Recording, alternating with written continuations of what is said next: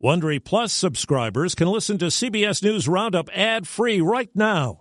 Join Wondery Plus in the Wondery app or on Apple Podcasts. This spring, if you'd rather spend time enjoying your lawn instead of trying to keep it alive, there's good news. True Green is the easiest and most affordable way to get a beautiful lawn. All you have to do is water and mow, and they'll do the rest. Weed control, fertilization, aeration, and even some things you might not even think of. They'll do all of it, while you can do literally anything else. With True Green, you can have your lawn looking as good as a putting green. That's not hyperbole. True Green is the official lawn care treatment provider of the PGA Tour. True Green offers a satisfaction guarantee, and they have a verified best price promise, which guarantees you the lowest price with no compromise on quality. You do you. Let True Green do your lawn care. Visit TrueGreen.com to get the best lawn at the best price with the best people guaranteed.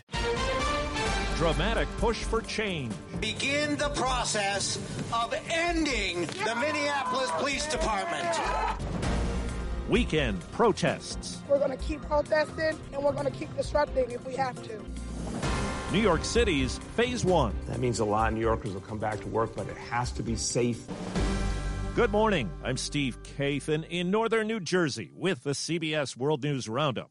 2 weeks after George Floyd's death, a majority of the Minneapolis City Council wants to dismantle the city's police force and replace it with something else. CBS's Steve Futterman tells us the effort faces potential hurdles. It is something unheard of for a major American city to discuss disbanding its police department. But that's exactly what the city council members say they want to do. Council President Lisa Bender. Our commitment is to end our city's toxic relationship with the Minneapolis Police Department, to end policing as we know it. Those attending a protest rally in Minneapolis yesterday support the move. We are still here, watching black people get murdered and tear gassed in our streets. The mayor is against it, and the idea might be more complicated than people think.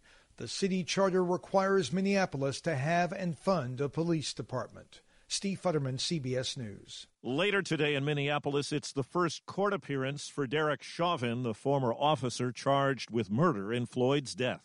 It was a weekend spent in the streets for tens of thousands of people in cities and towns from coast to coast. Here's CBS's Jerika Duncan in New York City. Protesters here hit the streets for an 11th straight day Sunday. And what has become a national call to action, not just against police brutality, but systemic racism. This is everybody's fight. Without the people, there will not be change. In Washington, D.C. this weekend, one of those people was Republican Senator Mitt Romney. A way to end violence and brutality and to make sure that people understand that Black Lives Matter. That message is now painted on the road to the White House. It's also reverberating across the country, from Savannah, Georgia, Black Lives Matter, to Chicago, where thousands took to the streets in protest. Thousands more gathered in Los Angeles to ask questions like this one.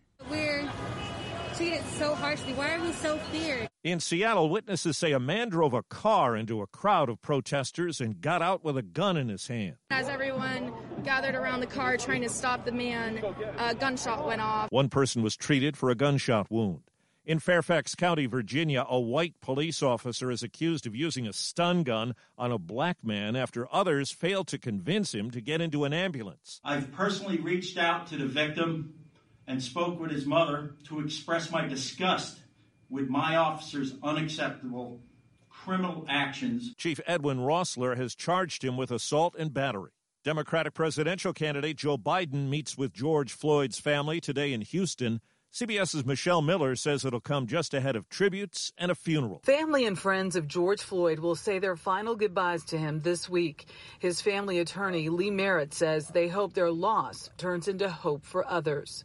Every family that I've ever worked with, they said they wanted to make sure that this never happens to anyone else's kid or anyone else's loved one.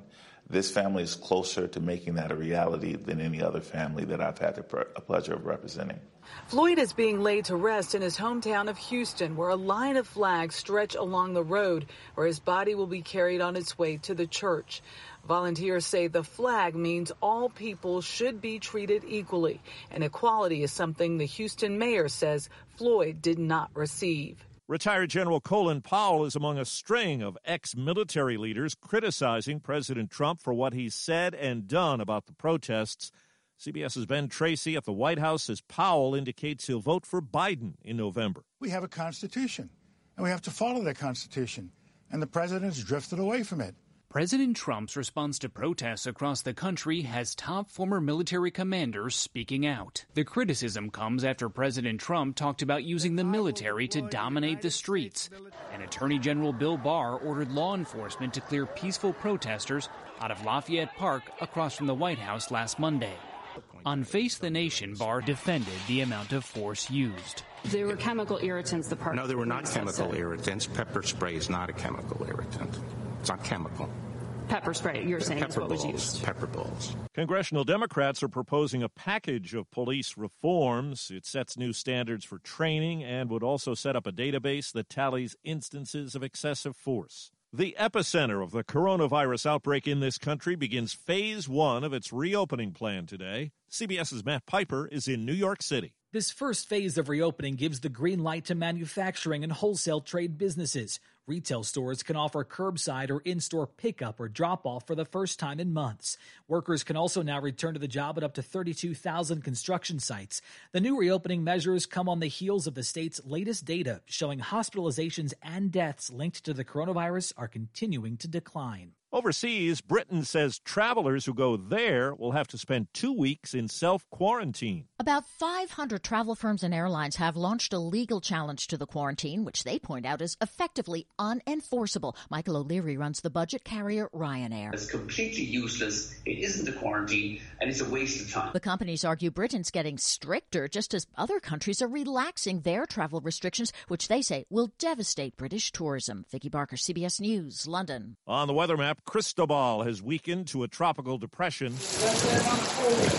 It's brought heavy rain along the Gulf Coast. CBS News meteorologist Jeff Baradelli. Going forward, the system is going to be impacting all of the deep south, and it's still going to be a big rainmaker. That is the main threat to move up the Mississippi River Valley over the next couple of days and eventually as far north as the Canadian border. What would TV's Elmer Fudd be without his shotgun? Come out of your holes, you cowardly wabbits. Bang, bang, and I'll pour you to smithereens. We'll find out in the cartoon reboot that streams on HBO Max. Some other weapons are still okay, including TNT. To hunt wabbits. In a recession fueled by a pandemic, the job market is an unusual challenge for the class of 2020. I promise to do my best, since everyone's in such a big hurry to get back to doing absolutely nothing. Conan O'Brien wasn't far off the mark in his online commencement address to this year's Harvard grads.